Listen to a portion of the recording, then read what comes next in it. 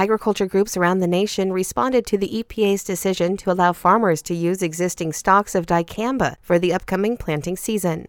The American Farm Bureau Federation sent a letter to EPA that read, quote, "We are grateful to EPA for hearing farmers and ranchers' concerns and addressing them quickly to ensure we have access to the critical tools needed to protect our crops this season."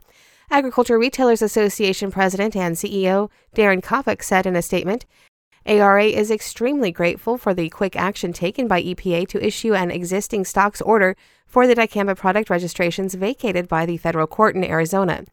He noted ARA's consistent position has been that absent an EPA order allowing for the limited sale, distribution, and use of existing stocks, there will be unnecessary chaos and economic harm to agricultural retailers, distributors, and the farmers they serve. I'm Sabrina Halverson for AgNet West.